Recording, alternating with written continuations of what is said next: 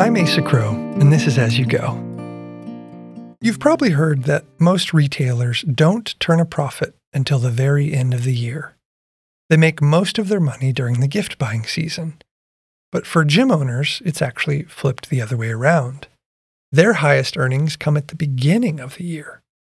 Why is that? Well, you can probably guess the main reason. New Year's resolutions.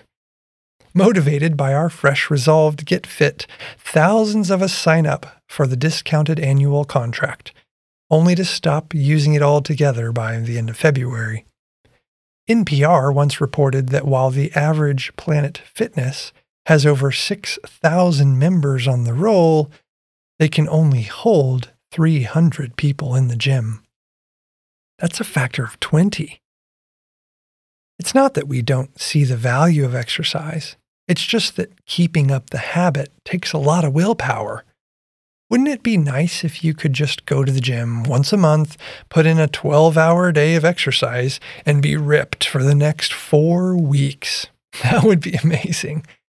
But we all know that the only result of exercising that way is a guaranteed injury.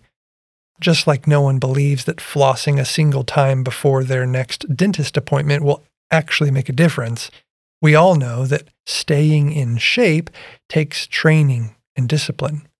Both our physical and spiritual health come through consistency, not intensity. Oh, but we don't really like that it takes discipline to train.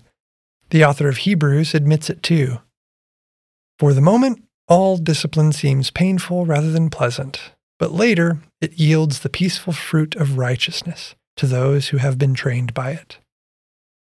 Whether we want to grow in our fitness or our faith, it takes a steady habit to see growth.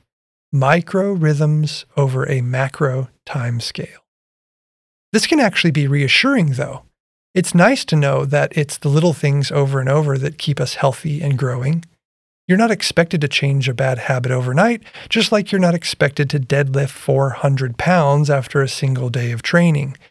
There is a grace over the whole process. We get to walk the journey in steps, not giant leaps.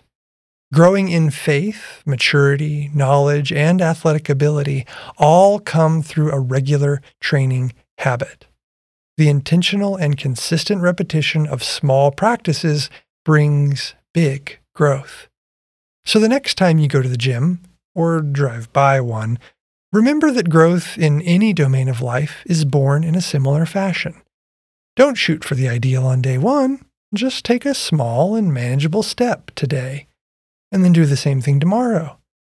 It may not seem like much, but it's more than doing nothing, and you'll be surprised at how soon you can see results. The desire for growth is already a huge win. So why not take your next step today, friend, and then keep up the good work. As You Go is an offering of the Immersion Direction Network, a team of spiritual directors and formation coaches dedicated to the development of others. At Immersion Direction, our calling is to help you pursue yours. If you'd like to invest in your formation, we'd love to help you keep growing. Find us at immersiondirection.com.